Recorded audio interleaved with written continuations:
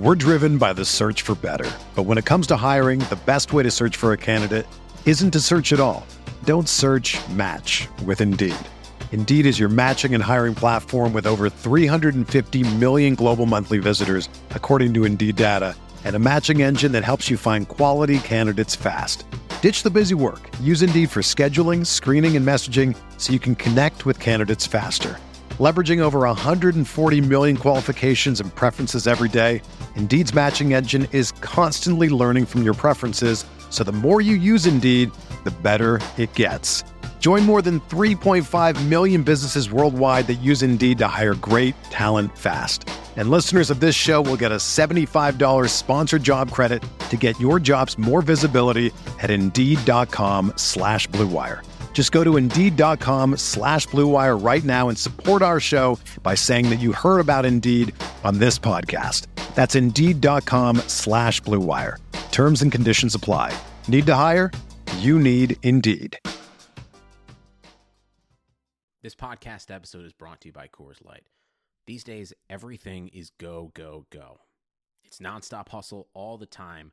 Work, friends, family, expect you to be on 24/7. Well, sometimes you just need to reach for a Coors Light because it's made to chill. Coors Light is cold lagered, cold filtered, and cold packaged. It's as crisp and refreshing as the Colorado Rockies. It is literally made to chill.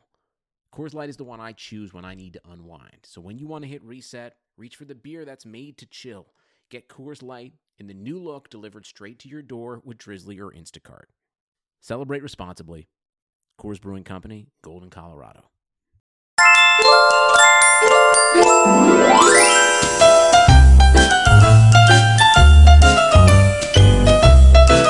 Hello, boys and girls. How are you? You know, today is going to be a wonderful day.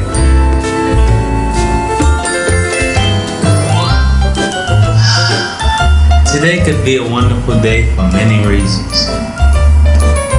We might get mail from the postman. Or we might just get a song from Ace. Because I'm back. Welcome back, welcome back, welcome back. Welcome back. Yeah, man, how you doing? You good? I know you like that. I know you like that. How long you been back? We're here.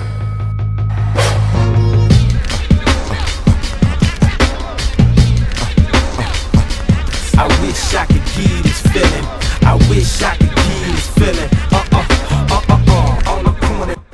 What up, everybody, and welcome to another episode of the Corner Podcast. This week's episode of the Corner is brought to you by Casper Mattresses. Casper is an online retailer of premium mattresses for a fraction of the cost. You know, me and Andreas are always covering events. We're always writing articles. But when we do have time to sleep, we lay our head down on a nice, pillowy, soft, premium mattress from Casper Mattresses.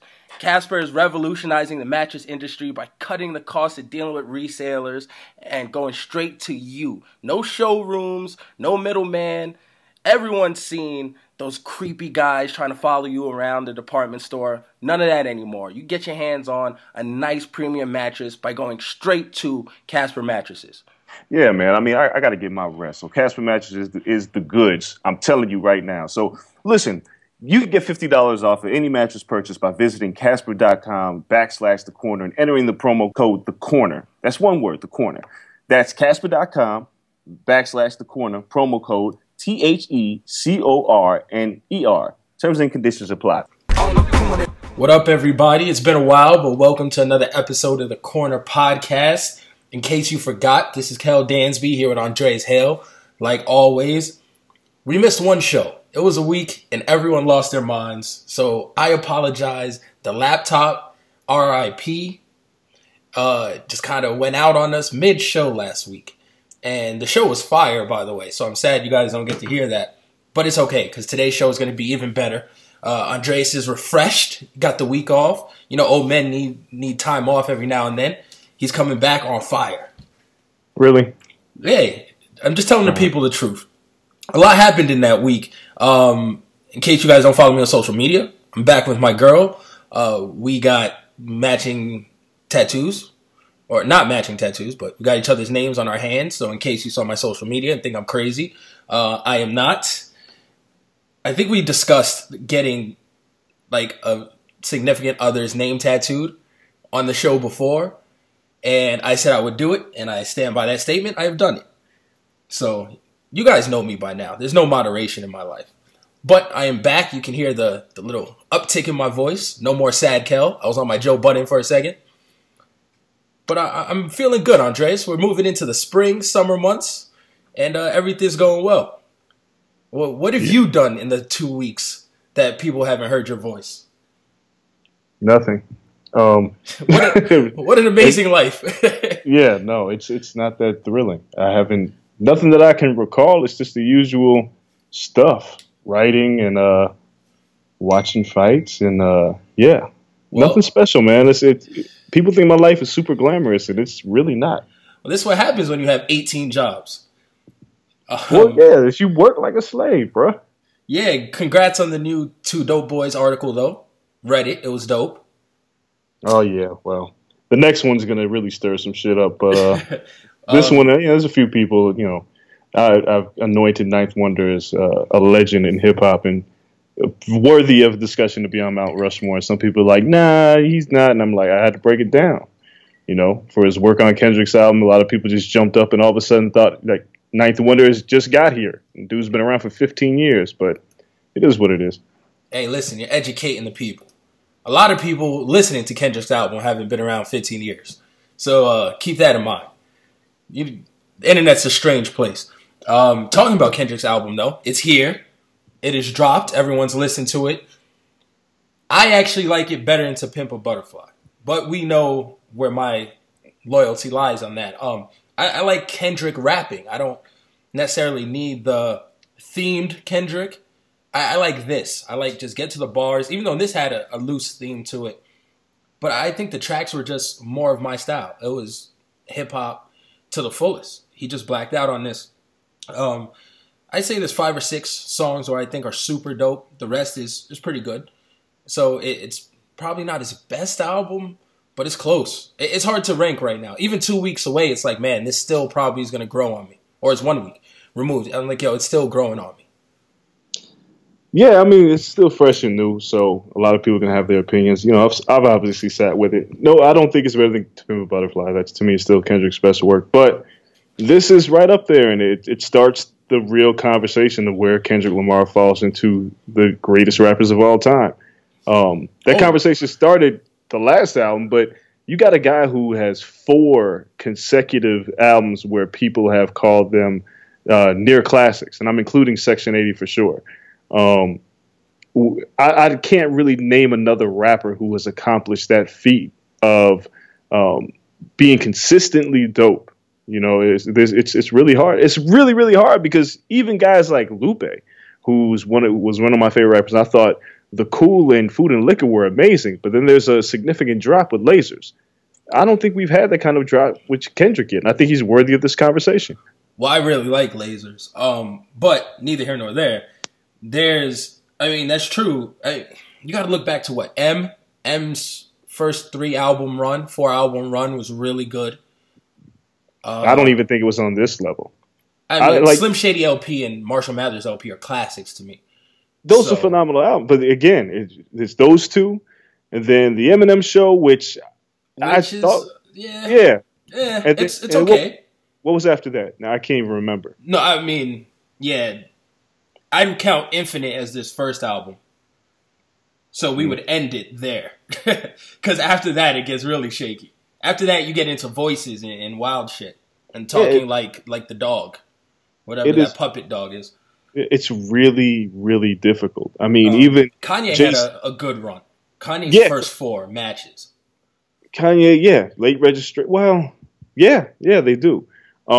But he didn't write that. So he had ghostwriters throughout the whole thing. So that's the problem. And that's what I'm saying. He's worthy of the conversation. People think it's crazy. It's too early to anoint him. Well, it can't really be that early. It's 4 albums deep. And it's not like 4 albums. He didn't put out albums back-to-back weeks like Future did.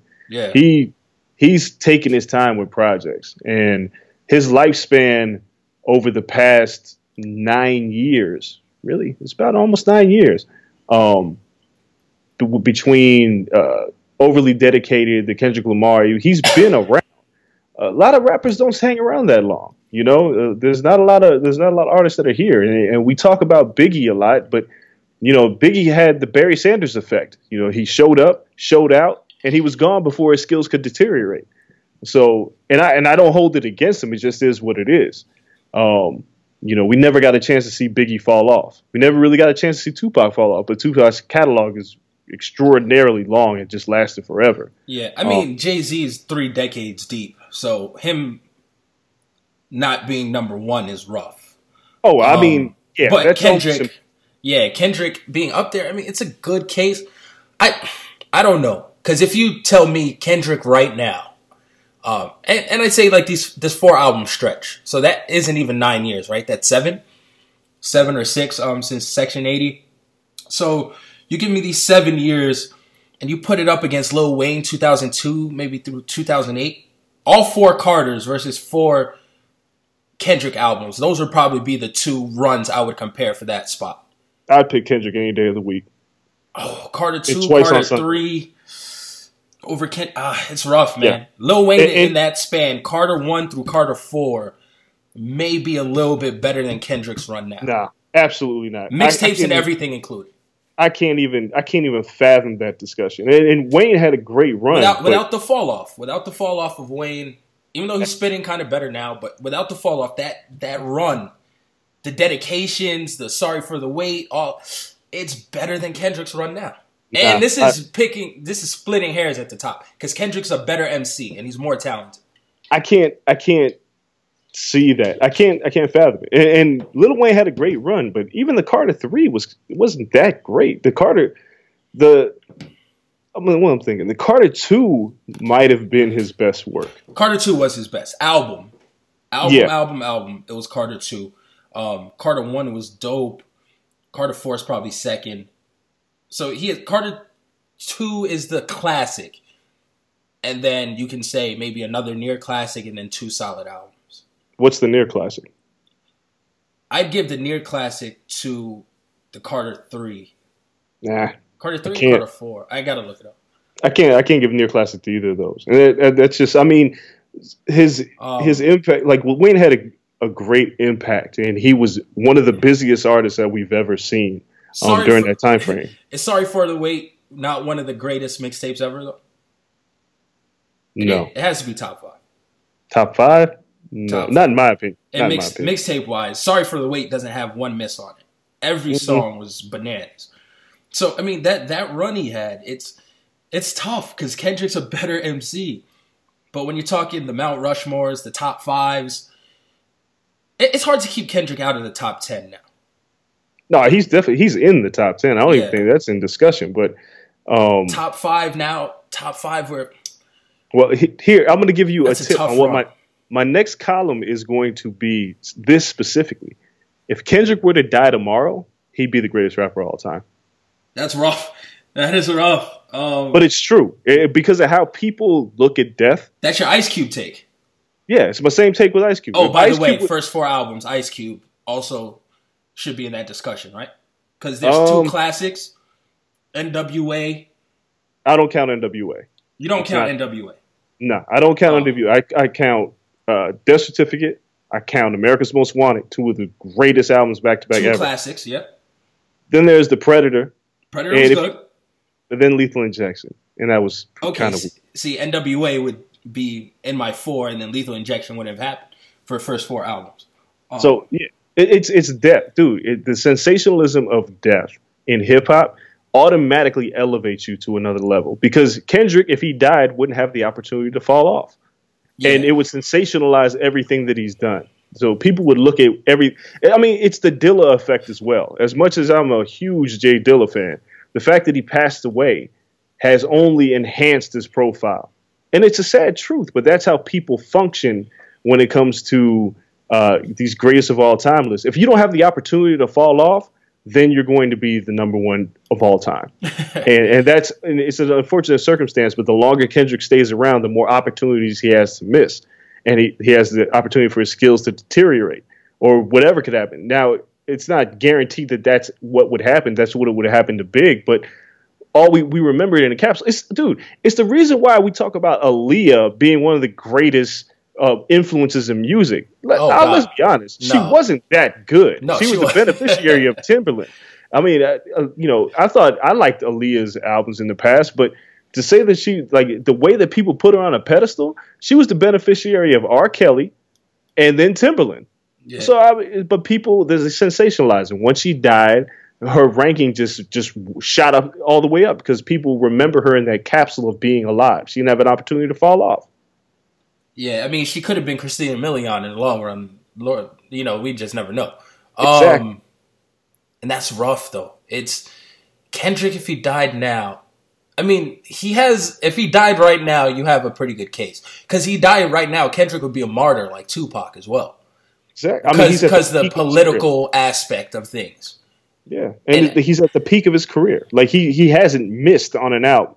So he's at the peak. And people would just go, that everything that's being conversed, because people, right now, and it's kind of the point of my Ninth Wonder article, is right now in the internet era, people are scared. They're quick to call things classic, but as time passes, people are scared to call people a legend because they're still here. It's hard to call somebody a legend when they're still around. So it's easy to say Biggie and Tupac and Cube because Cube is kind of out the game. And Jay-Z is even difficult because people's like, well, he's old and he's falling off, which I think is a bunch of bullshit. I think Jay-Z is the best rapper of all time right now. But that's how we look at things. But the internet era, everybody holds back and they're just like, no, he's still here. We can't really anoint him because he's still here. It's unfair, but that's how shit works. Yeah, that's tough. So right now, Kendrick's in your top 5. Yeah, I would say so. I would say he's one of my top 5 favorite rappers. And a lot of people would be pissed because they'd be like, oh, well, what about Andre 3000? We haven't had enough of Andre 3000 solo work. And as great as Andre has been, I need a solo album. Yeah. I need a project of just him. It's a lot easier to write one verse versus writing 3. And it sucks, but it's true, man. Like, people, they love Andre, and I love Andre. He doesn't miss, but he hasn't had that many opportunities to miss because he's always there. Yeah, Big Boy balancing him out also helps. Yeah, man, that's tough. Kendrick in the top 5. I can't wait to see what people say about that. But we got to switch topics and talk about a ton of MMA because we've missed out on everything the past 2 weeks, it seems like. We had UFC 210, which we'll talk about first. We have UFC on Fox, Kansas City, which just happened last week. And it seems like we've been bombarded with Cyborg news. And she's been everywhere. I don't understand why necessarily. She just came out of the blue. But Cyborg wants a fight. And it looks like they're aiming for that LA card. It was at 214. Do you see Cyborg getting the fight against Duraname and actually winning it? Or is this one of the things where Cyborg's never going to be a champion? Because I feel like it's one of those things where it's cursed. It's kind of the Khabib curse. Like, something's going to go wrong. Ooh. Well, with Cyborg, I think the bigger issue is the Duraname, does she want to take the fight? And you're the champion. But that's the problem. Cyborg is such a fierce opponent who has completely flatlined everybody that she has fought in MMA, that Duraname is like, I just got this. Like, you know what I'm saying? Like, I don't want to give it up now. But there's really nowhere for her to go. You can't get around Cyborg. No. But if Cyborg's, she's on social media announcing that she's fighting at 214 in Anaheim. Ariel Helwani stated that that's the fight they want to put on 214 in Anaheim. There's only one person holding this up, and it's Jermaine. And it's, they'll probably use the excuse that she's not healed up from surgery. But the fact of the matter is that I don't think she really wants that fight. Yeah. She doesn't want to lose that title. She's clutching the title at night, just rocking back and forth in her room with it. Yeah, if you go back in boxing, it's very similar to, if a lot of people remember, when Lucia Riker was fighting. And nobody wanted to fight Lucia Riker. And Christy Martin, who everybody loved, the coal miner's daughter, and she was on the Tyson undercards with Don King. Mm-hmm. Lucia would have dragged her, but the fight never happened because, nobody wanted to fight Lucia Riker. She was a murderer in the ring. So the same thing's happening with Cyborg. It's like, you look at it and it's like, what is it worth to you to get killed? And for a lot of these people, it's like, it's not worth enough. So I don't see her signing this contract. The UFC is going to have to sweeten that pot, because if she's looking at how much she stands to make in that fight as champion, it better be six figures for her to potentially end her career. She probably won't even end her career. She probably just get beat up beyond recognition. But who wants that? Yeah, I mean, it's a favorable position because you're getting pay-per-view points because John Jones won't headline. So if that's, in fact, the John Jones DC card, Dana White will be stubborn. That'll be the co-main, in which, in the main event, you're guaranteed pay-per-view points. So you're leaving with, I mean, champions get $500K automatically, plus pay-per-view points. As a female MMA fighter, you're banking $1 million. You can't ask for anything better than that. Yeah, so look, I just don't see. So to answer your question, I don't necessarily see her taking that fight.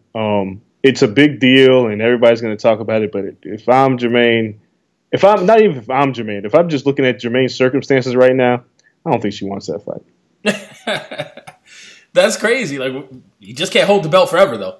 Like, sooner or later, you got to defend it. Absolutely. I just don't see her going, you know what? I want to get my ass kicked tonight. And, she barely got by Holly Holm. She'll get killed. Yeah, that would be ugly. It'll be quick work. Let's talk about UFC 210, because that was 2 weeks ago now, but we didn't have a show last week. Rumble retired. DC won. What else? John Jones was talking trash the entire time. And we had some other solid, fights on the card as well. What stood out to you from 210?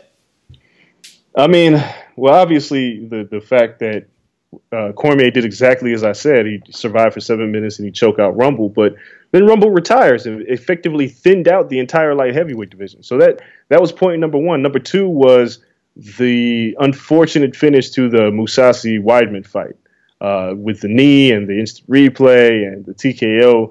It's a bunch of mess, and I don't know with the way, especially with what happened with Jacare and Whitaker, I don't know if we're going to see an immediate rematch between Weidman and Mousasi, which sucks because Weidman, former champion, has now essentially lost 3 fights in a row.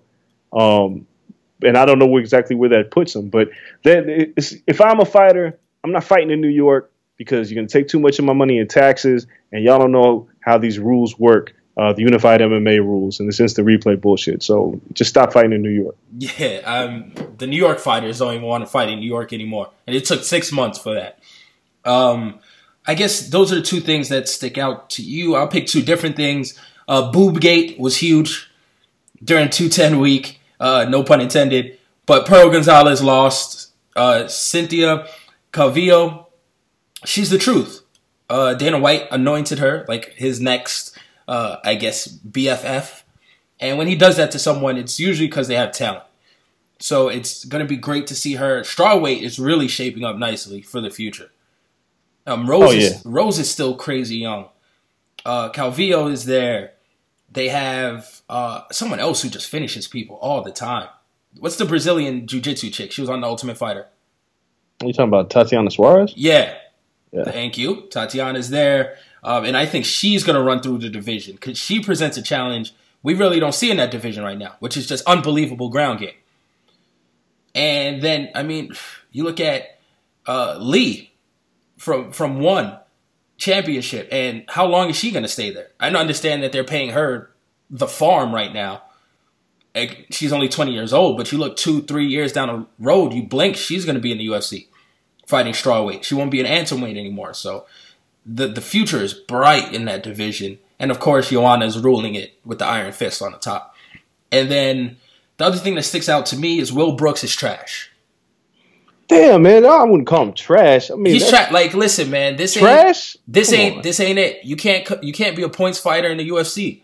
You can't. Those days are over. You take that back to Bellator. Because once you try being a points fighter... You're curtains, you're washed. It doesn't work in the UFC. Everyone in the UFC is a finisher. They are a killer. They want to take you out. It's not trying to go to the judges. The best people at the highest levels are finishers. And he's not a finisher. So he's going to continue to lose. And it's just not built for him. His style's not built for this. And that's why in the UFC, he's trash. And we see it with everyone. It cost Wonder Boy the last fight because he had a points mentality. You have to bring that finishing mentality. We've seen it with Uriah Hall all the time. That's why he's super talented but can't win fights. He doesn't have that finisher's mentality. He's in there thinking it's a video game trying to have fun. That's not what the UFC is about. And I mean, you just go down the list. Benson Henderson lost it for a second. He wanted to be a points fighter. He's damn near been a points fighter his whole career.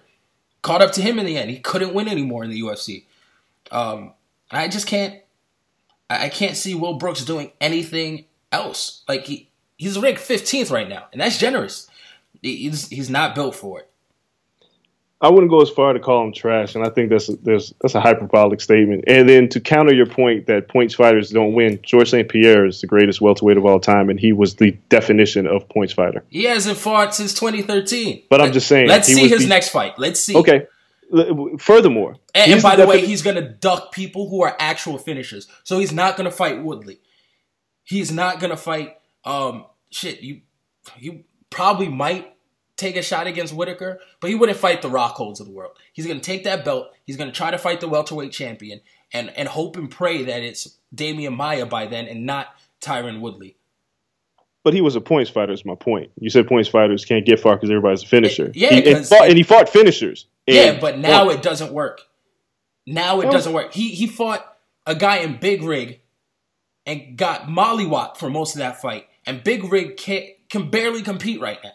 Well, I mean, that's because the wear and tear on Big Rig's body from the weight cut. But if you talk about another points fighter and somebody who we'll talk about shortly, Mighty Mouse just started finishing people. He was just fine, going the distance with people and beating them on points. But Mighty Mouse has a lot of finishes. He has a lot of subs, a lot of late finishes. I don't care if you finish someone in the last 25 minutes. You've been trying. In the last 25 seconds, last 1 second. But my point is, Will Brooks isn't trash. He's just struggling against better competition because he lost to Charles Oliveira, which was. But before that, he lost it to an oversized Alex Oliveira, who missed weight. It's like when Lomachenko lost to Salido. He lost to a much bigger opponent that night. And I gave him that. A lot of people lose their first fight. But I'm not calling. I wouldn't say that Will Brooks is trash. You called him trash. Yo, right now he's trash. He's mentally broken right now. He lost a fight, dude. He lost one. He's lost fight. 2 fights. I'm just saying. He lost to Alex Oliveira, but he was outweighed. And he lost this one in spectacular fashion. He got choked out by Charles. Dude, Carlos Condit got choked out. There's a lot of people who've lost. Dude, Georges St. Pierre got knocked out by Matt Serra. That doesn't mean that he's trash. No, but it doesn't happen back-to-back fights. Again, he lost to Alex Oliveira, who was way bigger than him. He is a former champion in Bellator against guys like Michael Chandler. So I wouldn't go as far. I gave him the benefit of the doubt. I gave him the mulligan on the first one. Eddie Alvarez lost when he first came over. Did that make Eddie Alvarez trash? No, but guess what? His second fight, he picked it up, and he didn't lose again until Conor. But Will didn't lose his first fight. He beat Ross Pearson. So he lost to an oversized fighter, and he lost to a submission specialist. That doesn't mean he's trash. It means he's got to do better against better competition. All right, we got to see the next one. What are they going to do? Throw him in there against someone who's ranked 18th to build confidence? Dude, there are fighters who are ranked outside of the top 15 who are actually pretty good. So that division, lightweight, is pretty goddamn loaded. So I wouldn't say that, ranked 18th. We don't know who else is ranked there, but he can still win fights. He's not going to be champion. I think the top 5 is going to be very tough for somebody like him, but I wouldn't call him trash. All right. I need to see him against the Detroit kid who has Dewey as his coach. What is his name? Talk about Kevin Lee? Kevin Lee. Let's go. That's a tough fight for both of them. It is a tough fight, but I think Kevin Lee is like 19th, 20th right now. He's not ranked. No, he's ranked. Kevin Lee is, I believe, in the top 15. But so he must have just snuck into the top 15. He's around there, though. He's around the same place. So that's a good fight for them. There's guys like Paul Felder that are interesting fights for Will Brooks. Paul Felder's a good fight for anyone, though. He's an exciting fight. Right. Yeah, that division is loaded. You're right, but it's a rough road for him right now. So those are my takeaways, though, from the weekend. Plus the stuff you said, and Daniel Cormier. We're about to talk about Mighty Mouse, but it's hard to say Daniel Cormier is not the second best fighter of all time. Of all time? Of all time. Guy ran through heavyweights, like top five heavyweights. People who have been in the top 5 ran through them, dropped down, has held the belt and defended against everyone except for the number 1 fighter of all time. I might give him number 2. So you're saying Anderson Silva is not one of the best fighters of all time? No, I mean, and George St. Pierre. I think DC is making a case to jump both of them.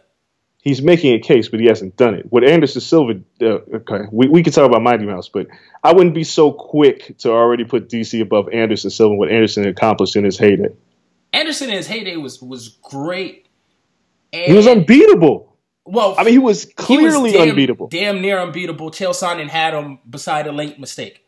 So, I mean, you say what you want in that case. And he did beat TRT Belfort, which isn't easy. So Anderson was the man. He was damn near unhittable, all this stuff. It was amazing to watch. In which Anderson, there's a reason the guy's a top 3 fighter. I think John Jones has passed him. Outside of that, there's a case that Anderson Silva is the second best fighter of all time, especially in his prime. But DC has only lost to John Jones. Yeah, but DC doesn't have as many fights either. I love Cormier. Don't get me wrong. And what he's accomplished at heavyweight and light heavyweight is great. Strikeforce heavyweight champion. UFC yeah, light but heavy. I mean, yeah, but I'm just saying, like, he did have a hard time with Alexander Gustafsson. And so did John. He had an easier time than John. Wait, but my point is Anderson Silva ran through everybody. He did not run through Chael Sonnen. That was one, but he still won. But so it's not everybody. But that's towards the end of Anderson Silva's record-breaking run because he was middleweight champ and then he was just jumping up to light heavyweight whenever he felt like it and knocking people out. DC still has a couple more fights before I would anoint him. And he's too old. He's not going to get there. Well, if he beats John Jones, he has a case. He has a very strong case. All right, that's fair. If he doesn't, then he's the guy who just couldn't beat John Jones. Then he's the second. He's arguably, it's kind of like playing in the same era as Jordan. Sooner or later, it's not fair. But my point is that, I mean, where we're at with DC right now, we still have a lot to see, and I can't anoint him number 2 already. Well, the division's trash outside of John, so what do you want to see? That's a problem. That is a problem that the division is trash. I think he mauls Jimmy. I mean, of course, we think he mauls Jimmy because Jimmy's not really that good. But the fact of the matter is, like, you're putting Cormier already ahead of people like McGregor and Mighty Mouse, and we haven't even seen them finish out their careers yet. Listen, Cormier goes tomorrow, and he fights a heavyweight, and he fights Stipe, and I'm picking Cormier. Well, that doesn't mean he wins. That's my point. I think he beats Stipe. I mean, I would love to see it. I don't know why he's not doing it. But I can't anoint somebody based on potential. You got to show me. You have to prove it to me. All right. So we'll see. So let's talk about UFC Kansas City. All right. Kansas City. Let's talk about Mighty Mouse. Right off the gate. We'll start at the top. He does it again. Was there any doubt? No, there wasn't. So wasn't that big of a surprise. He submitted a jiu-jitsu practitioner, so that was impressive. Yeah, that was very impressive. But dude, it wasn't like anybody picked Wilson Reyes to win. If you did, you were trolling.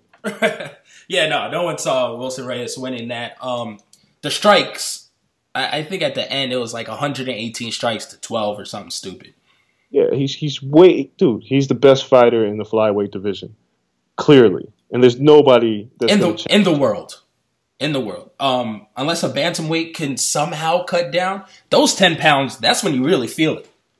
Hell yeah, when you're especially at that size, that's not even man size anymore. That's pint size. So yeah, it's a struggle to make that weight. But yeah, nobody's beating Demetrius Johnson at flyweight. Bibiano Fernandez, who trains with him, is probably the only other person that can compete with Mighty Mouse. But yeah, this was easy. Everybody saw this coming. People expected a finish. Mighty Mouse is over. He has no competition. Clearly, you think he gets to 15? He said he wanted 15, and then he'll retire.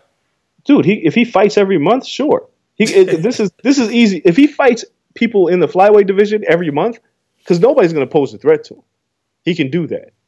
But eventually, and this is where the problem with this whole pound for pound discussion is. You're going to have to dare to be great if you want to be the best pound for pound fighter in the world. But I don't think DJ really wants that in terms of the fictional pound for pound list. He doesn't care about it. I think DJ really just cares about breaking records and then letting his record speak for itself. Because after it's all said and done, whether he moves up to fight at bantamweight again or not, if he stays where he's at and ends his career on a winning streak, people are going to put him in the best pound for pound fighter of all time discussion. If he dares to be great, jumps up and loses, his stock goes down. So why risk it?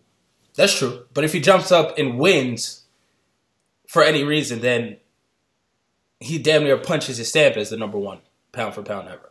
Yeah, it's just a matter if he can do it. And I don't think he could wait for the right opponent. I think TJ would be a really good matchup for him. TJ would be a good matchup. I think it's not even the right opponent. It's the right amount of money to take that risk. And it's kind of something that he alluded to in his post-fight press conference, that he'd fight Conor McGregor if the money was right. DJ wants to be paid like anybody should. Yeah. So I don't hold it against him. Listen, I just saw Mark Hunt get like $750. DJ can get $1 million. So when we talk about the discussion, which I presume is what we're going into, where he falls into the pound-for-pound list right now, I have a hard time putting him above Cormier and putting him above even McGregor. It's tough because McGregor's won championships in 2 divisions. My problem with Conor is he hasn't defended the title yet. But Cormier was undefeated at heavyweight and undefeated at light heavyweight. And as long as John Jones is gone, he might be the number one pound fighter in the world. People will say Mighty Mouse, but the concept of pound for pound means that you're the best pound for pound. And he lost to Dominic Cruz. Although it was so far long ago, nobody that DJ has fought in this division has ranked in the top 15 pound for pound. You can't. It's like Conor McGregor's fought people that rank pound for pound. Hell, he beat the number one in 13 seconds. So he has a case over DJ. And people will say, no, Al, he hasn't. Dude, he beat the best. When you beat the best and then you continue to win. Look, he lost to Nate Diaz, but he dared to be great and fought at welterweight. In 10 days, by the way. 10 days. Right. So he beat the people who presume was the best pound-for-pound fighter with John Jones, a guy who hadn't lost in over a decade, knocked him out in 13 seconds. Then he went and beat Eddie Alvarez, who beat Rafael dos Anjos, who a lot of people thought was one of the best lightweights of all time. So there's a case there for a flyweight who becomes lightweight champion who has beat people on the pound-for-pound list as the best pound-for-pound fighter in the world. DJ hasn't beat anybody in the pound-for-pound list since he became a flyweight. And he's a victim of circumstance because there's nobody in that division that qualifies. And it's partially because he's watching everybody in that division. But he has to challenge somebody who people look at and go, that's a threat. It hasn't done it. It's almost like how we treat Golovkin. Because people like, well, he hasn't fought anybody.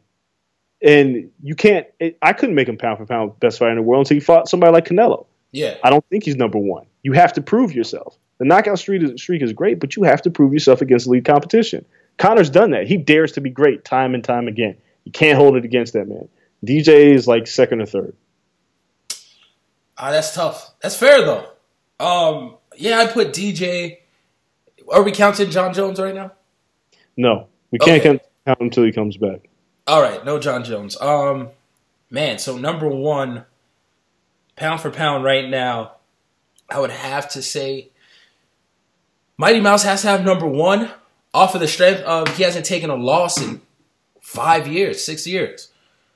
So you're not dropping. Everyone else took a loss. So theoretically, they have to drop below him. Now it's hard to jump him after that. So even Conor, who did something amazing and record-breaking by being a simultaneous 2-division champion, he should be number one. But he had lost, 8 months before that? 6 months before that. So DJ has to be 1, Conor 2, DC 3. Conor and DC are toss-up. I can't, when you put their resumes next to each other, and as great as Demetrius has been, Cormier lost to John Jones, who people recognize as like one of the greatest fighters of all time. But Cormier has beat Rumble Johnson twice. The most feared person in, DJ hasn't fought anybody where people say, damn, he might beat him. Even though you were a nut and said Henry Cejudo might have a chance. I thought the size in the wrestling might give him a chance. Yeah, and it did nothing. But people were picking against Cormier in both the Rumble Johnson fights. People picked against Cormier in the Grand Prix, the Strikeforce Grand Prix, and said because he was too small, and he won the damn thing. He only lost to John Jones, who's not in this list. And if John Jones were to come back tomorrow, we'd put him back at number one on the pound-for-pound list. I can't put Demetrius Johnson above Daniel Cormier right now. I can't do it. Not in good conscience, not after what DC did against Anthony Johnson, Anthony Johnson is better than everybody that Demetrius Johnson has beat in the last 5 years. That's true. Now, that's a good case. It's tough. I mean, Connor's resume is better than probably both of theirs. That's the other problem. Like, if Connor didn't lose to Nate Diaz at welterweight, but he only lost because he dared to be great. Like, it's something theoretically that Demetrius Johnson won't do, and made it clear that he won't do. I won't fight somebody that big unless the money's right and blah, blah, blah. He won't do that. Connor did, and he's being penalized for it. And people are like, well, Nate Diaz isn't that good, blah, blah, blah. Dude, if you're fighting a guy who weighs much more than you, you're taking a chance. And with that, like I said, if DJ were to take a fight at bantamweight and lose, his stock would drop. People have dropped McGregor's stock. I didn't, because he came back in his next fight and beat Nate Diaz, and then he knocked out Eddie Alvarez.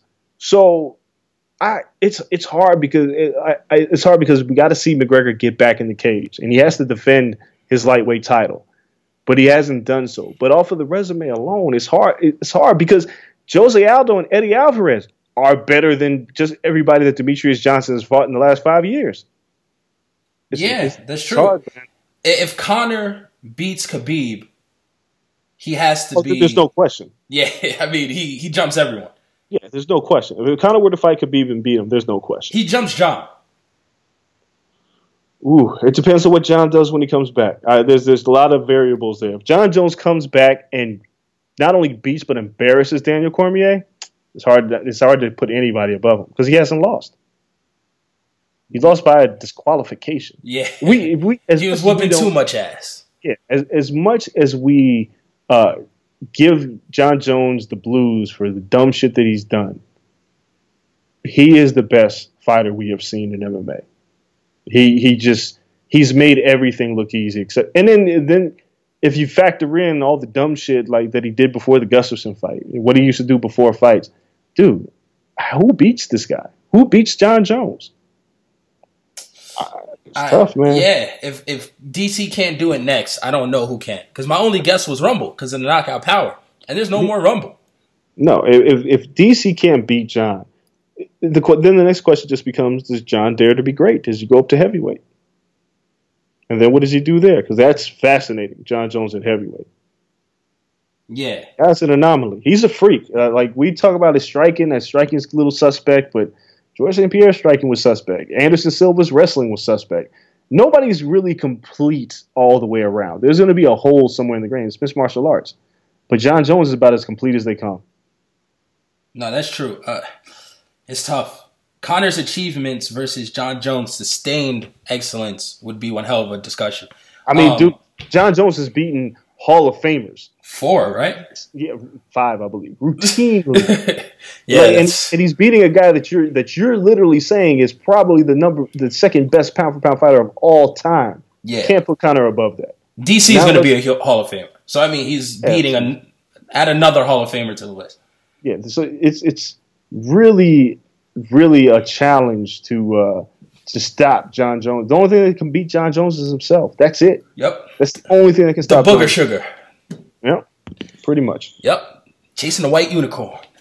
What else from this weekend? We had Rose Namajunas upsetting Michelle Waterson, which you said wasn't an upset. Thug Rose in line for a title shot. I like it. When Rose has her mind right, she's good. She's hard to beat. Yeah, I mean, I've said it before that Rose Namajunas is extremely young, and people had Waterson as a favorite. I'm like, that's kind of ridiculous. These are very evenly matched fighters, and then Rose went out there and tormented her. She treated her like Paige Van Zandt. Rose is in the unenviable position there's not tune-up fights. There's not a bunch of people you can beat up that are unqualified. It's Carolina Kowalkiewicz, it's Claudia, and it's Joanna. That's a really tough top 3. So I don't know. I mean, maybe she wants to get one back against Carla Esparza for, losing the inaugural strawweight title. But Rose is the ceiling is sky high for Rose. She's really, really good. And what she did to Michelle Waterson was exceptional. So I'm hoping we see her a lot more. And then, I hope she gets that title shot. It's well deserved. And her striking is improving, and her ground game, she's a threat. As long as you're not a wrestler like Carla Esparza and you can ground her, and even Carolina Kowalkiewicz is tough because of what she brings to the table. But Rose, she could be champion. Definitely. The only other thing to talk about really is Robert Whittaker knocking out Jacare. Pretty surprising. I mean, Very Whitaker's surprising. moved up to third. Whitaker's third now in the rankings. He's not too far from a title shot his damn self. They have him third? Yeah, he moved up to third today. Who did he pass? Oh, shit. That's a very good question. He obviously would pass Weidman. He passed Musasi? I believe so. Let's see. I will look it up, but he's third. I saw it today, like on the ticker. Because it's Yoel Romero and probably Luke Rockhold, And Rockhold wants to fight him next, by the way. which makes a ton of sense. Because if the middleweight title's not there, it makes a ton of sense. Yeah, I guess so. I guess you would put Robert Whitaker third. He just knocked out a guy who people thought was unbeatable. You maybe be able to put him second. Last time Robert Whitaker lost was at welterweight to Wonderboy, I believe. So he's been on an extremely great run. These are the rankings. Bisping, obviously champion. Yoel Romero, Luke Rockhold, Whitaker. Then Musasi, then Jacare, then Weidman. Silver 7th. Yeah, middleweight's a pretty fascinating division, man. That's one hell of a top 7. Top 6. Yeah, because, I mean, we don't know what's going on with Bisping, but if Bisping is fighting GSP, I'm here for if they're going to go ahead and book a Musasi-Weidman rematch, and then I don't know who Romero's going to fight, but he's got to fight. He's old. He's got to get out there and do something. But if it's Romero and Whitaker or Rockhold and Whitaker or some variation of these guys, dude, there are a lot of great fights in the middleweight division. Give me the Rockhold, Jacare, Romero, Whitaker, Musasi, Weidman. Let's just have a tournament. Like just throw it in the bag. And it's just pretty fun right rock now. with it. But it's easy to say Michael Bisping's the worst in that top 5 or 6, right? Yeah, it's easy to say right now because he had a hard time with Dan Henderson. I mean, the lucky punch or however you try to frame it with Luke Rockhold. But, Bisping has to have another fight. If Bisping goes out there and were to beat Romero, then it'd be like, all right, never mind. But right now, it feels like anybody can beat him. But we'll see. Yeah, that's pretty much it. Wraps up our UFC coverage. That's MMA for the week. We're going to take a quick break. When we come back, we have to talk boxing. Not a lot of it, but we do have to get to some key fights and then finish up with wrestling. So you guys stay tuned. We'll be right back. Listen up, because we need help putting out the show that you love for free every week, giving it free to the people. Now we know nobody likes filling out surveys, but we really need you to do it. It won't take you more than 5 minutes, and besides helping out the show, you'll be entered for a chance to win a $100 iTunes gift card. You know what I can do with $100 on iTunes? I'm living life large on iTunes with that, and you guys get that just for helping us out. We know some of you may have already done surveys like this in the past, but we really need you to log in and fill this thing out as accurately as possible. Yeah, man. I mean, once we know more about you, we'll be able to deliver the show and the sponsors you dream about. Finding sponsors who are a good fit means we're going to give you the deals and information, the brands you care about, while keeping this show free to enjoy every week. Free to enjoy every week. It means you don't have to pay to subscribe for nothing. All right. And if you don't care about helping us and making the show better, do it for the chance to win a free iTunes or Amazon.com gift card, right? Do it for free. Do it for the gifts. And if there's not, just think about it. If there's not that many of you doing it, there's a better chance to win. So please do us this solid and go to thecornersurvey.com. Once again, that's thecornersurvey.com. Do that. Keep the lights on for us. Let us cater to what you need. You can tell us what you like and what you don't like, and then we can keep it all funky and knock this thing out. I know the Corner Club got our back. You guys are going to fill out that survey. We're going to get more ads. We're going to be bringing you this for free for a long, long time. So shout out to y'all. What up, everybody? Thanks for staying through the break. It's time for us to talk boxing. We haven't missed that much. That's what I feel good about. But one thing we have to talk about is the fight you said would never happen, and it's damn near here. Mayweather-McGregor is picking up traction. Dana White's doing everything necessary to let the fight happen. And he finally said that on the Herd today.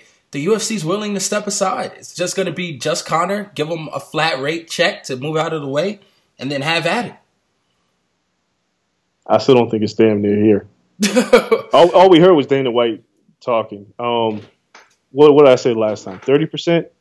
20%? I think I said 20%. Yeah. So I think the possibility of this happening is moved to 30%. Problem is that what Dana White has said is in a vacuum, it sounds good, but if there's $75 million to give Conor McGregor, you don't think that Mayweather's going to say, "I'd need 175 million, 150 million"? 170. No, I mean that's a lot. It's going to be the biggest fight in the history of combat sports. Yeah, it is. Guaranteed though, I don't know. It doesn't do better numbers than Pac Mayweather. It's getting there. And here's the reason why. Because we're living in a day and age where, Conor's like Pacquiao Mayweather could have done better if Pacquiao remained undefeated and didn't get knocked out by Juan Manuel Marquez. On top of that, because you had the national thing, Filipino versus America, and then you had black versus Filipino, you had good versus evil. What you didn't have in Mayweather Pacquiao was trash talk. It's one element that you truly were missing in that fight. It was pretty one-sided, the trash talk. This, on the other hand, is a spectacle. And I'm not necessarily sure that this can't outdo Mayweather-Pacquiao because this fight is so big right now. We haven't seen Floyd Mayweather fight. And Conor McGregor's probably one of the biggest athletes in the entire world right now. It's a sideshow for sure, but it's one of those things as it gets closer to the fight, more and more people are going to get interested in watching the fight happen. Oh, definitely. And the trash talk, like you said, is going to be legendary. So, yes. So selling this fight, it could eclipse Mayweather-Pacquiao. I'd hate, me personally, as a purist of combat sports, I'd hate to see it happen because I think this fight is a joke, no matter how many ways you slice it. It's a joke. But in terms of the appeal, this could eclipse Mayweather-Pacquiao. Because even when Mayweather-Pacquiao finally did happen, it was overdue, but right on time in this weird way. Like it should have happened before. We watched it because we were dragged out by all the bullshit in between. Then it happened and we were like all interested. And we were all in. And then it was a shitty fight. So this is a little bit different because McGregor's mouth is... it's leaps and bounds beyond anything that Manny Pacquiao's ever said in his entire career. Every day it's a quotable. And yeah. Fight Week's going to have 20 articles, 20 quotables from the both of them. Yeah, the build will be insane. Again, going back to the likelihood that this will happen. Yeah, Dana said he'll step aside, and they want to give Conor 75 and Floyd 100 million. 100 plus. I don't know what the plus means, but 100 plus. Well, it comes, again, there's still a lot of factors that go into this fight. Just because Dana said it doesn't mean it's going to happen. And it doesn't necessarily mean that Conor's going to agree with whatever terms that Dana's talking about. Conor's Instagram post kind of said that. Like, I'm going to get more with marketing, blah, blah, blah, blah, blah. So there's still a lot of heads to be bumped as this thing goes on. So, will it happen? It should happen eventually. But as every day passes... I get a little curious that, is Mayweather really going to make these concessions? I think Dana's making the concessions, and that's the first time I can honestly say that. But what concession has he really made? First off, I think it's going to be, the entire promotion is going to be Mayweather Promotions. So it's not, and Mayweather Promotions and Showtime. So it's not the Bob Arum factor, the HBO, the co-promotion. That's half the pie off top. Floyd's not going to deal with that. So Floyd, the promoter, is going to get a fair cut of the money. So how much do you have to pay Floyd, the fighter, on top of that? So coming in at 100, 110, plus a lion's share of the pay-per-view points, so you go 60-40 pay-per-view points, it'll push Conor to about Manny's 110, 120, and it'll push Floyd closer to his... He goes 60%. Floyd's getting to the 160 range, and he got 180 for Manny. So you go 160, 100 for Conor. That's a wider split now. And then on top of that, Floyd doesn't have to cut more checks promotionally. He's getting all of the promotional money on top of that. So Floyd himself, as Floyd the promoter, Floyd the businessman, plus Floyd the fighter, is leaving that night around 250, 260. That's the low end of it. Here's what you're missing. What is the UFC going to take to step aside? They're going to take whatever the hell they ask from Showtime. And that's what Floyd has to go do. Floyd has to go find that money from Showtime. But that's my point. they're saying they're willing to step aside, but how much is it going to cost? It ain't gonna be cheap. It ain't gonna be cheap. It's gonna cost the 75 that's Conor's guaranteed. So off top, you got that's more. But that's even more. The 75. But no. You're not cutting him 75 because you're cutting a fighter 75. How much are you paying a promoter to step aside and reap the benefits of the pay-per-view, the gate, the upside? Because to let Conor compete as an individual, that hasn't been discussed. Like because we talk about what Floyd's making, but dude, Showtime's got to make money too. They're the one that's going to be put. But what my point is like if WME says, well, this fight could gross over $600 million. Correct. So we should get $100 million, and then you're going to pay Conor $75 million, and then we want something else. That could possibly happen. Nobody's stipulated the terms of what it's going to take for them to step aside. Dude, I don't trust one man's interview that says, yeah, we're willing to make this deal for Conor. But are you really? And this is Dana talking. This is not Ari Emanuel talking. This is Dana talking. There are still hurdles that need to be cleared for this fight to happen. I think even a loss to Mayweather makes Conor's next UFC pay-per-view 2 million buys. I don't. Because look what Mayweather's done to everybody that he's fought. He boosted Canelo into superstardom. Canelo's different. He had a country behind him. Conor doesn't? No, he does. But my point is, losing to Floyd Mayweather, I don't think it necessarily automatically boosts him to 2 million. Like, I think he does too. I mean, he's done 1.6 already. And furthermore, the Mexican contingency in America as the buying public is a lot different than the Irish contingency in America as the buying public. So I see where there's obviously McGregor can't really lose any way you slice. He's going to get rich, and if he stays upright for however long they deem this fight to be, he'll look better than he went in. You know, unless Mayweather went out there and embarrassed him and knocked him out. But either way, there are a lot of terms that still need to be ironed out. Just because Dana says something doesn't mean it's true. And we should all know that because Dana told us the UFC wasn't up for sale. Dana told us that Brock Lesnar was going to come back. I don't believe shit Dana says. So, again, this fight, the likelihood of this fight went from 20% to 30%. I gave it a 10% increase. It doesn't mean much. I'm putting it on the opposite end of the spectrum. I think it's around 60. 60, 70 right now. I got to see more. I have to see more, man. I can't, this lip service of, because, I mean, again, let's also talk about Floyd said Conor would get $15 million. You're going to boost that $60 million and think Floyd is just going to be like, okay, cool. Nah. Yeah, probably not. I don't know. It's tough, but I think it's getting closer. That's what I can tell. I think it's getting closer. Let's recap some of the boxing that is happening or that's going to happen. We saw Lomachenko dominate again. What's next for him? Ideally, a Lomachenko-Mikey Garcia fight should be next. I'm not too sure if that happens or not. There's a lot of, Lomachenko's got to go up and wait again. But, dude, nobody's beating this guy. Vasyl Lomachenko right now, the most talented, skill-wise, fighter in boxing. He does things that, you look at him and you're like, I haven't seen that before. The angles that he punches in, he made Jason Sosa look like trash. He made Nicholas Walters look like trash. Now he just needs the opposition to continue to embarrass. So, but I'm hoping that a Mikey Garcia fight is next. No, yeah, I mean, the same. Lomachenko is one of the best offensive technical fighters that I've seen already, that I've seen ever. It's crazy. You just don't see that. You see people being technical, but for defensive sake, to do it and be offensive with it, it's just a thing of beauty. That's, it's Ray Leonard, Ray Robinson status. You don't see that every day. And Lomachenko has that it factor. A fight coming up this weekend. We have Porter versus Berto. We sat down with Sean P. 2 weeks ago. Picked his brain about the fight. He's looking good, looking confident, looking in shape. Andre Berto is Andre Berto, coming off of the Mayweather paycheck. Do you give Berto any chance at upsetting Sean Porter? No. And even though, after the Mayweather check, he fought Victor Ortiz and knocked him out, but who the hell is Victor Ortiz these days? But no. Sean Porter's conditioning, his ability, his pressure, it's going to get to Berto and break him down.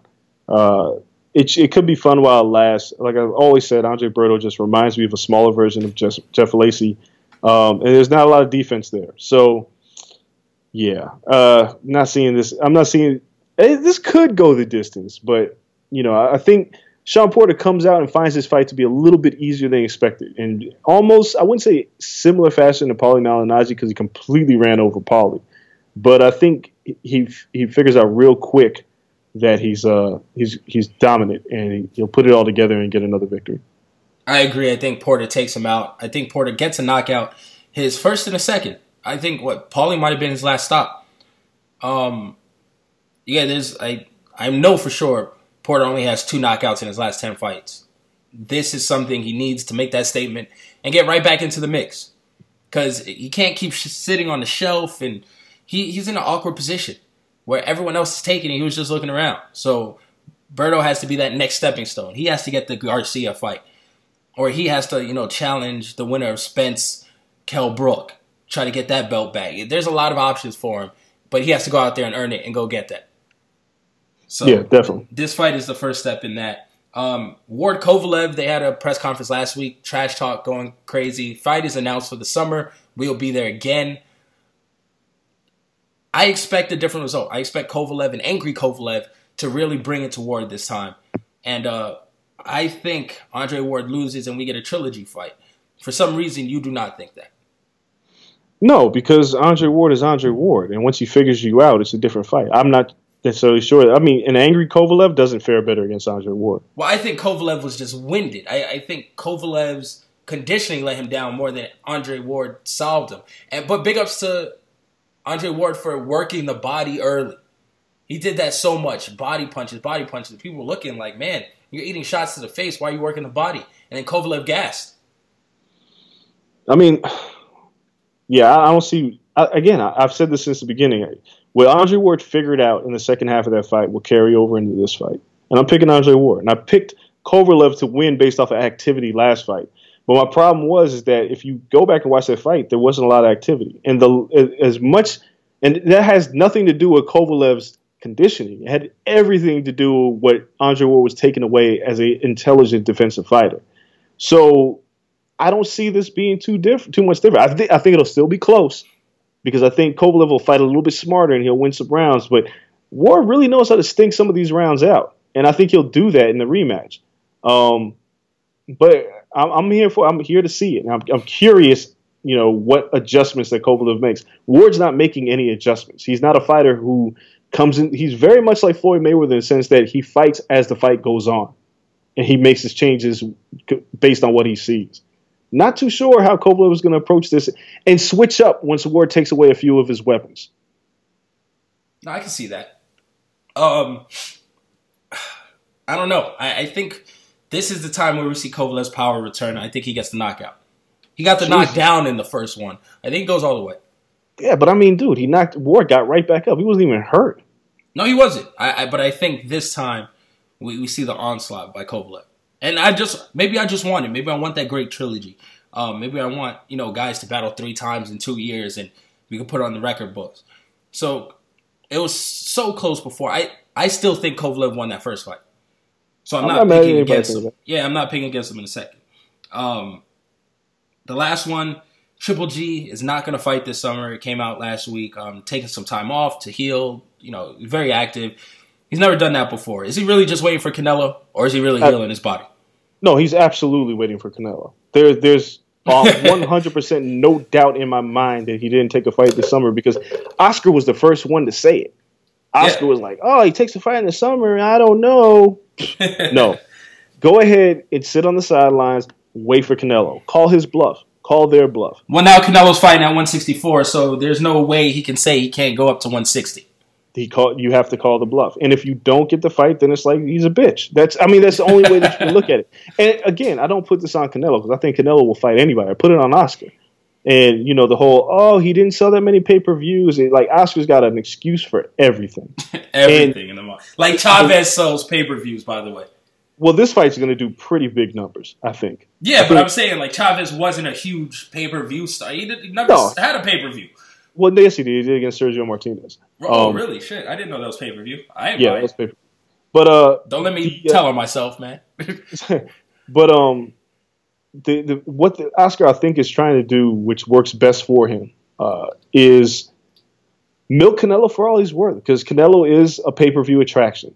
And, once he loses, if he were to get washed by Golovkin, he'll be an attraction, but his stock will take a significant hit. And his pay-per-view buys will also take a hit. Which is crazy because Oscar's stock never went down when he lost. Oscar's different. Oscar was English-speaking, Mexican-American, good-looking superstar. Yeah, he was on telenovelas. Like, he was a superstar. Key word here is English-speaking. People take this for granted. If Canelo spoke English and could do a Nike commercial or do an appearance on a talk show, on a Tonight Show, or anything, he would be a much bigger star. It's really simple.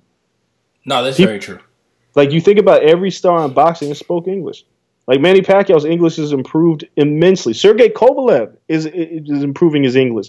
Golovkin is improving his English. Canelo, he understands some things, but if he spoke English, like Oscar spoke English, and then he was from L.A. too, and he was an American Olympian, dude, there's a reason. Like, Oscar could lose and was like, all right, so. But again, Oscar, like, beat everybody until he lost to Tito in what was then coined as the fight of the century, in a fight that he gave away. Then he lost to Shane Mosley in another huge fight. But, dude, a loss to Canelo will hurt right now. Canelo got a long way, man. A long way to go. So it's hard to think one loss hurts him. But you're probably right. And Oscar's protecting the cash cow. Got to. Let's take a break. When we come back, we got to talk wrestling. Once again, a ton of stuff happened. Like, man, 2 weeks. We can't do that shit again. So we're just going to run down everything real quick, give our thoughts on everything. We haven't even talked about the shakeup and all that and what's happened since. There was a dope New Japan card. So we'll just touch a little bit on everything before we get out of here. You guys wait. Right after the break, we're talking wrestling. All right, everybody, before we continue to talk more combat sports, we got to give another thanks to Casper Mattresses. Casper Mattresses combine two technologies, springing latex foam and supportive memory foam to create an award-winning sleep surface. Have y'all ever slept on memory foam? It's like floating on air. It's that great. And this is how we get our sleep. So you guys make sure that you check it out. Casper Mattresses are made in the USA and have free shipping and returns to the US and Canada. Shout out to the Great North. You can buy your Casper mattress easy online, and it's completely risk-free. Look, dude, you spend like a third of your life sleeping, and Casper understands the importance of trying out a mattress before you commit. Look, so if you aren't satisfied with the Casper mattress, you got a 100-day period. Yeah, that's right, 100 days. You know, like 100 days of sleeping, by about that time, I think I know if I like my mattress. So get a Casper mattress for $500 for a twin or $950 for a king size. And you can save an additional $50 towards your Casper mattress by going to Casper.com/thecorner and entering the promo code The Corner. That's Casper.com/The Corner. Promo code The Corner to save $50 towards your Casper purchase. Terms and conditions apply. Look, again, man, I like to sleep, and these things are for real. What up, everybody? Thanks for staying through the break. It's time for wrestling. 2 weeks worth of wrestling. We got to rewind it all the way back and go to the shakeups. Night 1, Raw. Everyone thought Raw just washed SmackDown. Dean Ambrose came over. Miz came over. Alexa Bliss came over. The list is on and on and on and on. Who do you think had the best end of the shakeups? And then we can run down the exact people who went from where to where. Oh boy, this is tough because it's not, to me, it's not the talent you get, it's what you do with that talent. And obviously it looks like SmackDown got the better end by getting Kevin Owens and getting Charlotte as the biggest pulls. Raw getting Bray Wyatt's a big deal, and Dean Ambrose and The Miz, but it really is up to how they use this talent. And I'm not really super confident in SmackDown right now, which we could talk about in a little bit. But what? Yeah, I'll explain. But okay. I think SmackDown got the better end of the superstar shakeup with getting Sami Zayn and Kevin Owens, which is huge, and getting Charlotte, which really puts a staple on there. But I really love seeing Alexa Bliss on Raw. You didn't even mention the New Day because they're waiting for Kofi to get healthy, but they're on SmackDown. Yeah, I mean, the New Day on SmackDown, which I presume is going to lead to a Big E run. I think that's going to happen now that he's on SmackDown. So yeah, I think SmackDown got the better end of the deal. I mean, the Raw has a revival, but now they're dealing with an injury. And Raw still has the Hardy Boys, but that's not part of the Superstar shakeup. No, not until they're broken. I don't want to see shit about the Hardys until they're full broken. I just think that Raw had to get rid. They were overloaded, and SmackDown didn't have enough. So it's a little bit more balanced now. All right, so let's run down. Raw got Bray Wyatt, Alexa Bliss, Mickie James, Kurt Hawkins. All right, they got a jobber, which is good because Sammy left, so you need a jobber. Dean Ambrose, The Miz, Maurice, Apollo Crews, Kalisto, who this works well if he goes into the 205 Live. Heath Slater and Rhino. So that's their whole. I mean, it's a strong list. We'll see if Apollo Crews gets lost in the shuffle of Raw like he did SmackDown. Then SmackDown Live gets Kevin Owens, Sami Zayn, new number one contender, Jinder Mahal, which we'll talk about. Primo Epico, who I guess have kind of gone even more heel, which is nice. Charlotte, Sin Cara, Rusev, Lana, Big E, Kofi, and Xavier. So obviously the New Day. I didn't know Sin Cara moved over. I just traded a mask for a mask with Kalisto. Yeah. It just looks better on paper. You look at SmackDown and you go, wow, look at all this talent they got. But they needed it desperately because they were running out of options for guys like AJ Styles to wrestle. So yeah, it looks good. And excuse me, and they got Nakamura and Ty Dillinger. That's not part of the Superstar show. Just randomly. I'm just saying. Because I mean that means like if you look at that, the Raw got the revival and the Hardy. So it's like there's good and bad on each side, and we can talk about all of that. Because again, I don't like what SmackDown is doing. All right, let's start with Raw though. Just over the past 2 weeks, we'll lump them together. We've seen Braun Strowman probably be the best worker on that side now. I wouldn't call him a worker. I just call him the best character. The best attraction. Okay. What he did to Roman Reigns last week was easily the best segment of the year and second only to the Festival of Friendship. That beatdown and him returning 3 times to continue the beatdown, dude, I was hollering. But this is what Strowman should have been the entire time. But he's a face now. Well, that's the strength of Roman Reigns. Is that he turned him into a face. He's still a heel, right? And keeping Roman Reigns off of television with the injury angle further puts forth the fact that they want to keep Roman a babyface and Braun Strowman a heel. If they would have brought Roman back the next week, he would have got booed out the building. They always do this with Roman. He'll be at his peak heel moment, then he'll disappear.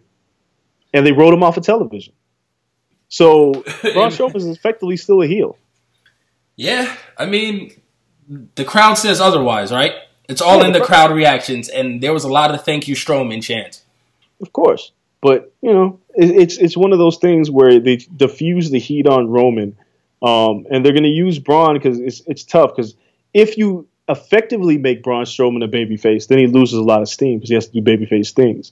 So he can be this heel, but people just love him because he just mashes people. And he mashed Roman Reigns, and he blew up the ring. Who the MVP of that was the ref. The ref taking the bump and flying out of the ring was like, he made that drop look like it was like 32 feet. It was like a 2-foot fall. But he took that bump like a trooper. Yeah, the ref sold it. He's the real MVP right now. The ref needs to get a number one type, like contender shot or something. I was very impressed by the Big Show. So the Slim Show can actually go again a little bit. They had good spots. They had chain wrestling. That was a good match. Strowman is a good worker. I still think Roman Reigns is a good worker now. So their match, coming up is something I really, really anticipate. What else do we have? We have Bray Wyatt. I thought him. Once again, they have to finish this House of Horrors or something match. Garbage. It's garbage that you're looking forward to. Listen, I was looking for it. Now it means nothing because Orton has to keep the title over on the other brand. So it really means nothing. It's kind of just thrown together. I don't think they meant to move Bray over until last second. And Vince woke up one night and was like, you know what? Fuck it. We're moving him over. Like, Vince, what about this match? We set up the entire thing at Mania for it. He's like, keep it. It's it's further another disservice to Bray Wyatt, because if he can't win this House of Horrors match, then it's like, what is the point of all this voodoo magic shit if you can never win a match with it? I don't get it. Now I'm just getting to the point where everything he does blows up in his face. And what's the point, dude? Like, losing to Randy Orton, if it's not for the title, if it's so predictable of a finish, I don't understand why we're even doing this. A House of Horrors match? How can Randy Orton beat Bray Wyatt in his own type of match? And if he does, it's just fucking stupid. On a Raw pay-per-view for that matter. Stupid. Well, if anything, then Bray has to win, take the belt back over to SmackDown, and Randy has to come to Raw. Randy's a much better Raw guy than he is SmackDown. Better question. Is this match even for the title? I haven't heard that mentioned, so that's a good question. But I did like the Bray Wyatt Finn Balor tease. I like it, but again, I just feel Bray's going to lose, but that's one hell of a feud. But the feud really works if Bray Wyatt means something. If his voodoo magic shit doesn't mean anything, then the feud with Finn Balor is not like the Demon versus Sister Abigail. It loses a lot of steam. Bray Wyatt never gets sustained momentum, and that's my biggest issue with what they do with Bray Wyatt. The dude beat AJ Styles and John Cena clean, and then lost a bullshit, horrible match to Randy Orton at WrestleMania. And if he loses again, they just squash all the momentum he had. No, that's true. He built up good momentum, won the title, had, good matches. That he was good as the tag champion with Randy. That was a decent angle. Hopefully they don't lose everything going forward. So that's pretty much Raw. Oh, Finn Balor came back, was almost concussed, but he wasn't. By Hardbody Mahal. Oh, God. Dean Ambrose is still the Intercontinental Champion. Who's he feuding with? It looks like The Miz, which makes absolutely no sense. Didn't they just do that shit? Exactly. Which again, Dean Ambrose, this is my problem with Raw. It's just their talent, the way they're using them is wrong. If Dean Ambrose turns heel, because this dude, he's not good as a babyface. He's just not. And his offense is weak, and it's like he does the same shit every match. Dean Ambrose is a guy who I was very high on when the Shield first entered the scene. He's like by far the worst member of the Shield now. Oh, shit. He's worse than Roman? Yeah. Dean Ambrose is annoying to me now. His promos, his carefree promos, they're not really fun. His matches work the same way. I need a crazy Dean Ambrose. I need a guy who just doesn't give a fuck. And he's not that guy right now. He still panders to the audience. I don't like it. All right. I think that's all the feuds. Tag teams, the Hardys are just running over everyone. Well, dude, they set up the Revival to have a great run, and now, is it Wilder that's hurt until summer? Yeah, sucks. I can't even remember which one is which, but I think it's Wilder. Yeah, it sucks, man, because, they look so strong in injuring Kofi Kingston to write him off of television. It looked like the Revival was going to get a decent run, and now they're not. Raw, it's like the Superstar shakeup, it happened, and then, I enjoy seeing Alexa Bliss. She's going to get a shot at Bayley. I really like how far she's come along. But Raw is just kind of like it's there, and nothing is really jumping out at me on Raw. Yeah, I don't know. Raw is definitely stale. SmackDown has some promise. Dude, and wait. There's no, we haven't even talked about Brock Lesnar. He's a champ. They haven't even talked about him for 2 weeks. Oh, I forgot about Brock Lesnar. Exactly, everybody has. But he's the champ. He's holding your title hostage, but he's not on television. Yeah, they'll bring him back to, fight Strowman or Roman. Those are only two guys he's going to wrestle. So everyone else on the Raw roster is just kind of in limbo, Finn included. At least we're getting a Seth Rollins Samoa Joe match at Payback, which I'm looking forward to. Hey, that should be good. We'll see where Samoa Joe's character goes. Because I like the character, but with the belt wrapped around Lesnar, it's going to be... They have their three guys at the top. Lesnar, Strowman, Roman. So I don't know where else anyone could fit. Yeah, it's tough. It's tough to fit these guys in. All right, let's move to SmackDown. SmackDown, Jinder Mahal, number one contender. That's it. There's my problem with SmackDown. Well, I guess WWE India is getting a huge push. It was just announced and all this stuff. So we see the Bollywood boys, Jinder Mahal. It's like a 3-week thing just to get India hype. But do you hear how much I don't care. It's 3 weeks. Dude, do you know how backwards the concept of a Jinder Mahal Randy Orton match headlining a pay-per-view where your secondary title is AJ Styles versus Kevin Owens. Do you hear how fucking backwards that is? Listen, it's not going to be a good match. I don't know what to tell you. But that's my problem with SmackDown. Randy Orton has been known to phone it in against guys who can't really have a good match. Jinder Mahal has never had a good match. Never. So this is your main event program? You just acquired Sami Zayn, which you effectively buried again. And you're putting AJ Styles and Kevin Owens, which my take on this is too soon. Like, we're already going to an AJ Styles, Kevin Owens program. Dude, that's like a SummerSlam program or a Survivor Series program. It's definitely a main title program. But it's a U.S. title program. Yeah. Right? And then on top of that, like, everybody else, like Randy Orton and like Jinder Mahal, dude. Jinder Mahal just lost to Cesaro. He just lost to your boy. Jesus Christ, why can't I think of it? Your Battle Royal winner, Yonder the Giant Memorial. Oh, Mojo Rawley. Dude, he lost to Mojo. He's terrible.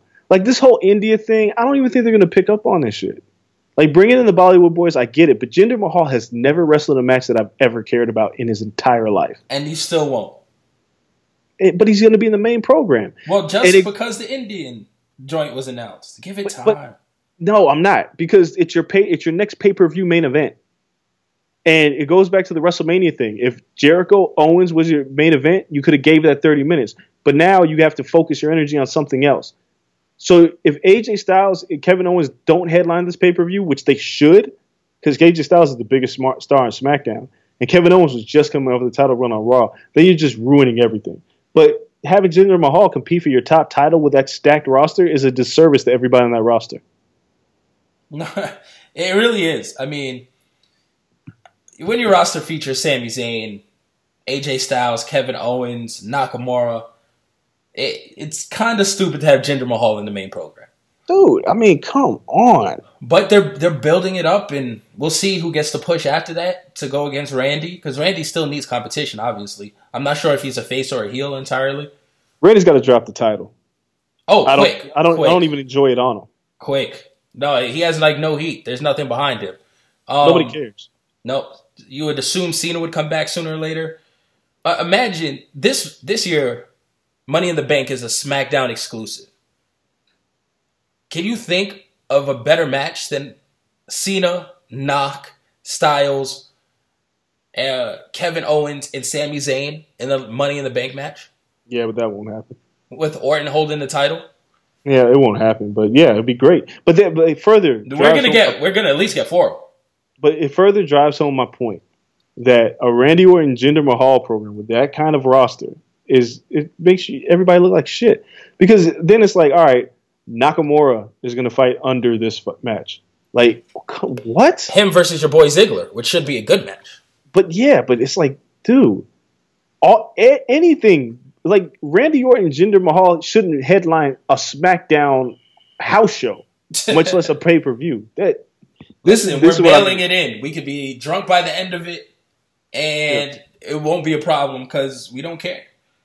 This is a misappropriation of resources. Jinder Mahal is trash. He's so bad. Tell him how you feel. Talking about resources, before we get out of here, we have to talk about NXT. And now they're in a weird spot. Like I said they would be.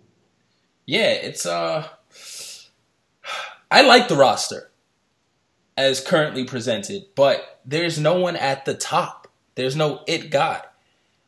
Chubby Chris Hero, a lot of people doubt whether he can be the it guy. He won't. He's there to push guys along. He's not. That's it. Who debuted last week? Drew Galloway. Drew Galloway is back. Drew McIntyre. That was cool. Drew can go. Drew's a big ass dude. He has the look of it. Dude, he's huge. I mean, Vince was big on Drew Galloway when Drew first came. Think about this for a minute. Jinder Mahal right now is the number one guy to come out of that boy band with Heath Slater, Jinder Mahal, and Drew McIntyre. Which is, well, that's not saying much right now. I'm just saying, like, Drew Drew was that guy. And He's gonna pass all of them. Yeah, he should. I mean, the guy he's an excellent talent. They just misused him. But yeah, back to what you're saying. Yeah, Drew debuted last week, and we had Aleister Black, but yeah, it looks like we're going the Hideo Itami, Bobby Roode route without any real build of Hideo Itami, who's cooled off unbelievably since debuting on NXT. What it feels like 3 years ago. Yeah. Itami's been, injuries have ruined Hideo. He came in with Owens and Balor and came in before them. Well, same time. Before. They all got signed on the same day. I'm just saying, Itami debuted before all of them. Oh, he did, yeah. They all signed on the same day, though. But yeah, Tommy was going to get the first push. He was on Mania. Yes. And Battle Royal, he had an entrance, I think. Dude, he didn't even start in the ring. Like, they gave him the music. My man Kenta was primed for the top spot. Now he feels like an also-ran. But they're throwing him right into the feud with Bobby Roode. Yeah, because you have to push him quick. Because now he's a glass doll. You got to get your money's worth. Everyone else is up there. You got to give him a run, give him a title run real quick, take it off of him, and push him right to the main roster. Because his time is ticking. He wasn't supposed to be down there this long. Well, I mean, I don't foresee any NXT call-ups for another year. Or maybe 6 months. Bobby Roode would be next. I would assume I think Roode and Itami go next. And then you got to get something. You got to get something out of Cien Almas. You got to get something out of Aleister Black, who's I think is going to be a star. He's that next amazing entrance, where Trips is going to blow the budget on his entrances, Undertaker style. I don't know. He has to prove it. He's got a ways to go. No, yeah, but I think already the character Trips is in love with, and he'll put a lot of money behind it. We'll see. No one else has an entrance for Trips to go crazy over. Yeah, NXT is just in this weird place right now. But it's still packed with talent. It's packed with talent. It just doesn't feel like must-watch television. And they're making the great movie. I mean, the problem is that it came in so hot with getting the best of the best in the indie world. Yeah. From the Finn Balor and the Kevin Owens and, getting a Tommy. And now it's like they're getting the second best of the best. And the indies are still thriving, which is the thing. It's like you feel like you're gutting Ring of Honor and you're gutting these organizations, but, dude, they're still doing exceptionally well. Well, because they're now getting the second best of them. Yeah, so NXT, I'm just curious because, I've made this claim a number of times on the show that I'm just not a big fan of Bobby Roode's work rate in the ring. And I think it hurts. I think he's a great person for the title. But I feel like his place is on the main roster. I don't think his place is so much as an NXT champion. What else can he really accomplish there? Yeah, so, now he's kind of run out of options. NXT will really take off again when they sign the next big three. And it's coming. It's not now. So they're in limbo. But the signings are coming. The Ricochet, the Jay Lethal, the Adam Cole. Hell, in a year, they may get Kenny Omega or something. Like, it's coming. It's just, what is happening is, this is my opinion. What is happening is that the rosters are super loaded. I think it's more important to manage the talent that you have than to keep piling talent on. Because what we're seeing on SmackDown, NXT isn't. We just talked about NXT. They're void of stars. Yeah, but my point is like to sign more talent would mean on an hour show that you have you have to push guys up to the main roster, and there's really no room on the main roster for any NXT talent right now. So it's better suited that you find a way to build what you have instead of trying to frantically sign more indie stars. Like if you have Bobby Roode there now, and you want to build a Tommy, you want to build Aleister Black, you want to use Chris Hero, the problem is you still only have an hour to do this a week. Yeah. You know what I'm saying? So it's like you gotta appropriate these resources properly. You gotta build proper feuds. Like you can't keep Roode off of television for 3 weeks. It hurts. So you gotta keep these guys hot. You gotta keep it Tommy and Roode. You have to build that feud to the next NXT takeover. And it has to be built properly. Which is coming up quick, by the way. Right. And then you have like the Authors of Pain. Gotta have, like, is heavy machinery really what you're going to use for the next tag team? I think so. So it's I don't know, man. Like, I want to see NXT do well. It's just not appointment viewing for me right now. Like, I still watch it, and I'm hoping that it finds its footing again. But I with Nakamura leaving, and hopefully they, I feel like with Nakamura leaving, you have to put a rocket on his back on SmackDown, which I don't know how somebody falls victim to the Nakamura rocket. It's either Kevin Owens or AJ Styles, and I'm assuming it's going to be Kevin Owens. But I would have liked to see Nakamura in NXT a little bit longer. Yeah, it's just to filter out the talent and work with what you have, because Sami Zayn is still not getting the push he needs. So I don't know. I wish we could have demoted a few guys too. I wish Apollo Crews took his ass back to NXT. He needs it because he could have been NXT champion. Him versus Rude would have been a good feud. That's what I'm saying. Like, you have to use your resources properly, and I don't think we're there yet. And NXT TakeOver Chicago is May 20th. That's so close. So it's a month after Mania?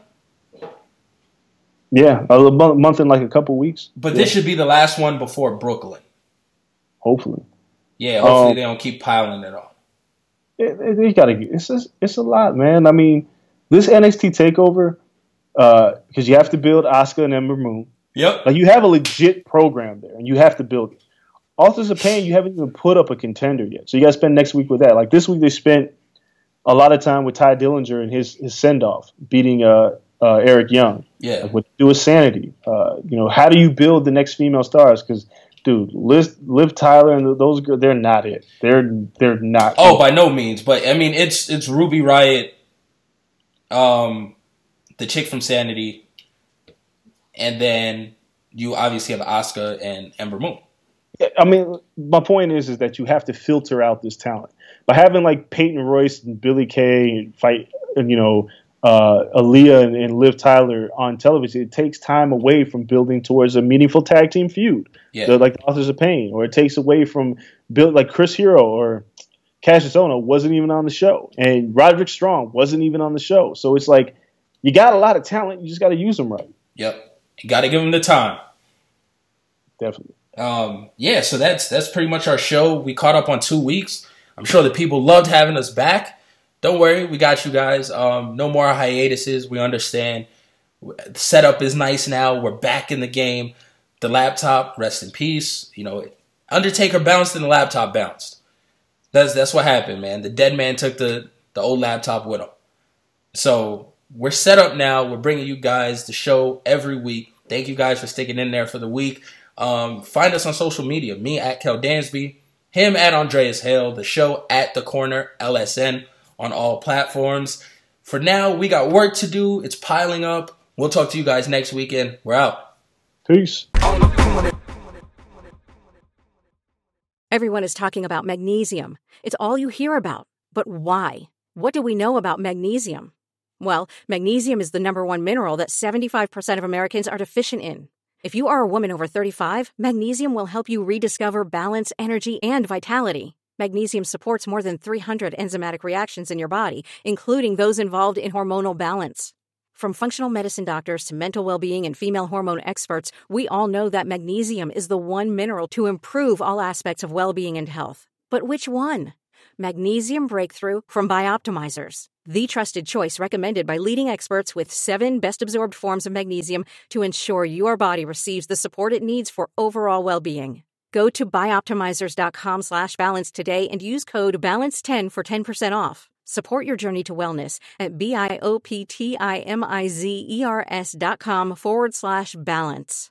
Magnesium Breakthrough from Bioptimizers, your foundation to optimal health and vitality.